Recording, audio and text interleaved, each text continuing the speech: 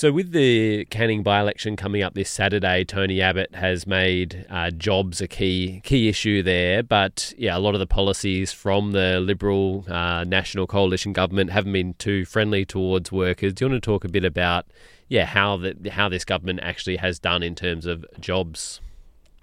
Yeah, so certainly one of the issues that we know voters in Canning and union members right around Australia are concerned about jobs, job security, and the fact that the federal government hasn't delivered, the sort of jobs that we need for the economy for the future.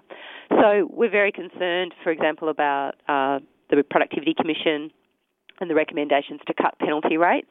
And we know that both the state Liberal Party, also the federal Liberals, have in the past supported making these kinds of cuts, which would just leave working people worse off.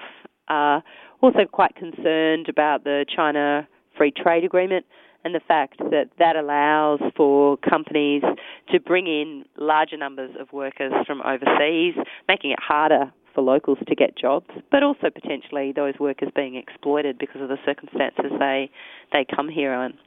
So what we want, what the union movement wants, is a federal government that's got a positive agenda for creating the jobs that we need, recognises that you do need to provide support and stimulus to create jobs.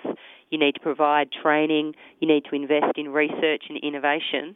These are all the kinds of things that would add up to a positive agenda, and we've seen none of that from this federal government, and I think people are rightly concerned about that. So this is an issue that has come up in the past. You mentioned the China Free Trade Agreement, and I know members of the Liberal Party have come out and slammed criticisms of the China Free Trade Agreement as racist, which is perhaps a bit ironic when you look at the government's policies towards asylum seekers, which particularly affect people of colour. But I was wondering if you'd like to address that critique at all, that this sort of local jobs kind of thing might be feeding into sort of racist views towards Chinese people. Yes, well, look, I would like to address it because I just emphatically reject the fact that, or the allegation that the union movement's got a racist position on this. I think we've always been really clear our concern with the China Free Trade Agreement, and these are concerns that we have more generally with many of the temporary work visas that people that are in operation, is twofold.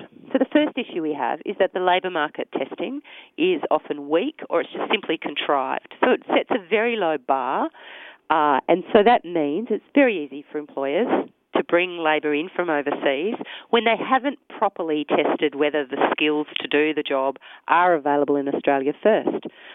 So often we see shortcuts, we see workarounds, we see employers not taking the labour market testing seriously, and that causes us concern.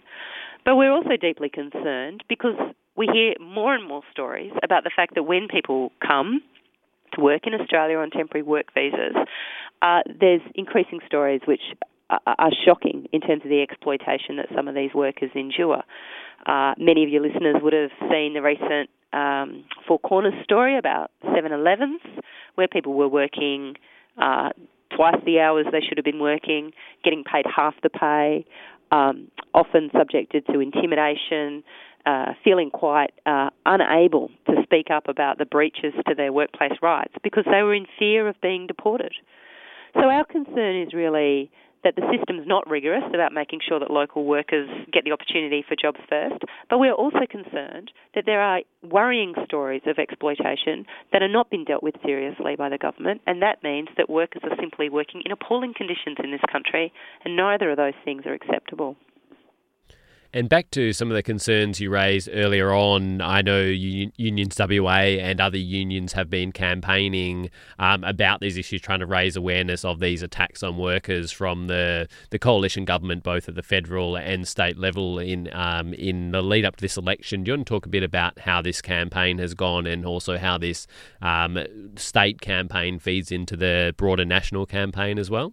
Yeah, so we're obviously campaigning in the seat of Canning, and we're using this as an opportunity to raise the issues that we know are important to workers. But the ACTU and the union movement right around Australia is part of a bigger campaign to make sure that whenever the federal election is called, to make sure that workers' issues are front and centre of the campaign and of the consideration of candidates at that time. So we're very concerned the Abbott government has not looked after workers, has an agenda which makes life much harder for working people and their working families, and they haven't listened when we've said that those are not things that are appropriate for the Australian way of life. So we've been mobilising people around the seat of Canning. We've been taking time to talk to union members who live in that area about the issues that we know are important, like jobs, like penalty rates, like the cuts to health and education, like the prospect of $100,000 degrees. And what we find is that when we take the time to talk to union members, they share our concerns that the Abbott government has completely lost their way on a number of issues. On the weekend, we were part of a national door-knocking weekend. In Western Australia, we had about 75 people come and turn out for the day to spend some time talking to voters in the seat of Canning about the issues that we know are important for working people. So we're building really an army of volunteers who want to be out talking about the concerns we've got with the Abbott government agenda, encouraging people to put the Liberals last if they want to send a really strong message that we don't support Abbott's attacks on workers and the attacks on health, education, and things like the lack of commitment to jobs. Those are not things that working people support. We need a government that will do better. The Canning by-election's an opportunity to send a message, but clearly we're interested in the general election whenever that's called and the prospect of making sure that we elect a government that shares our values. And just to finish up, do you have any message for those who you didn't reach with your door knocking? I'm sure we've got plenty of people who are living Canning who are listening in right now. So any message for them, or also any websites or anything else you'd like to give for anyone listening in to find out more information about your campaign and these issues?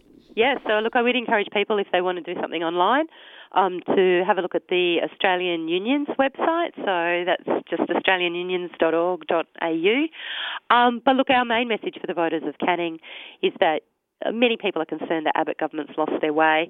The by-election's an important time to send a message, and the best way that people can do that is by putting the Liberals last on election day, and that is really then going to demonstrate that you do want to see a government that cares about working people, cares about penalty rates, wants to create jobs, wants to make sure we've got a good health and education system, and a university system where people can still afford to get a good degree.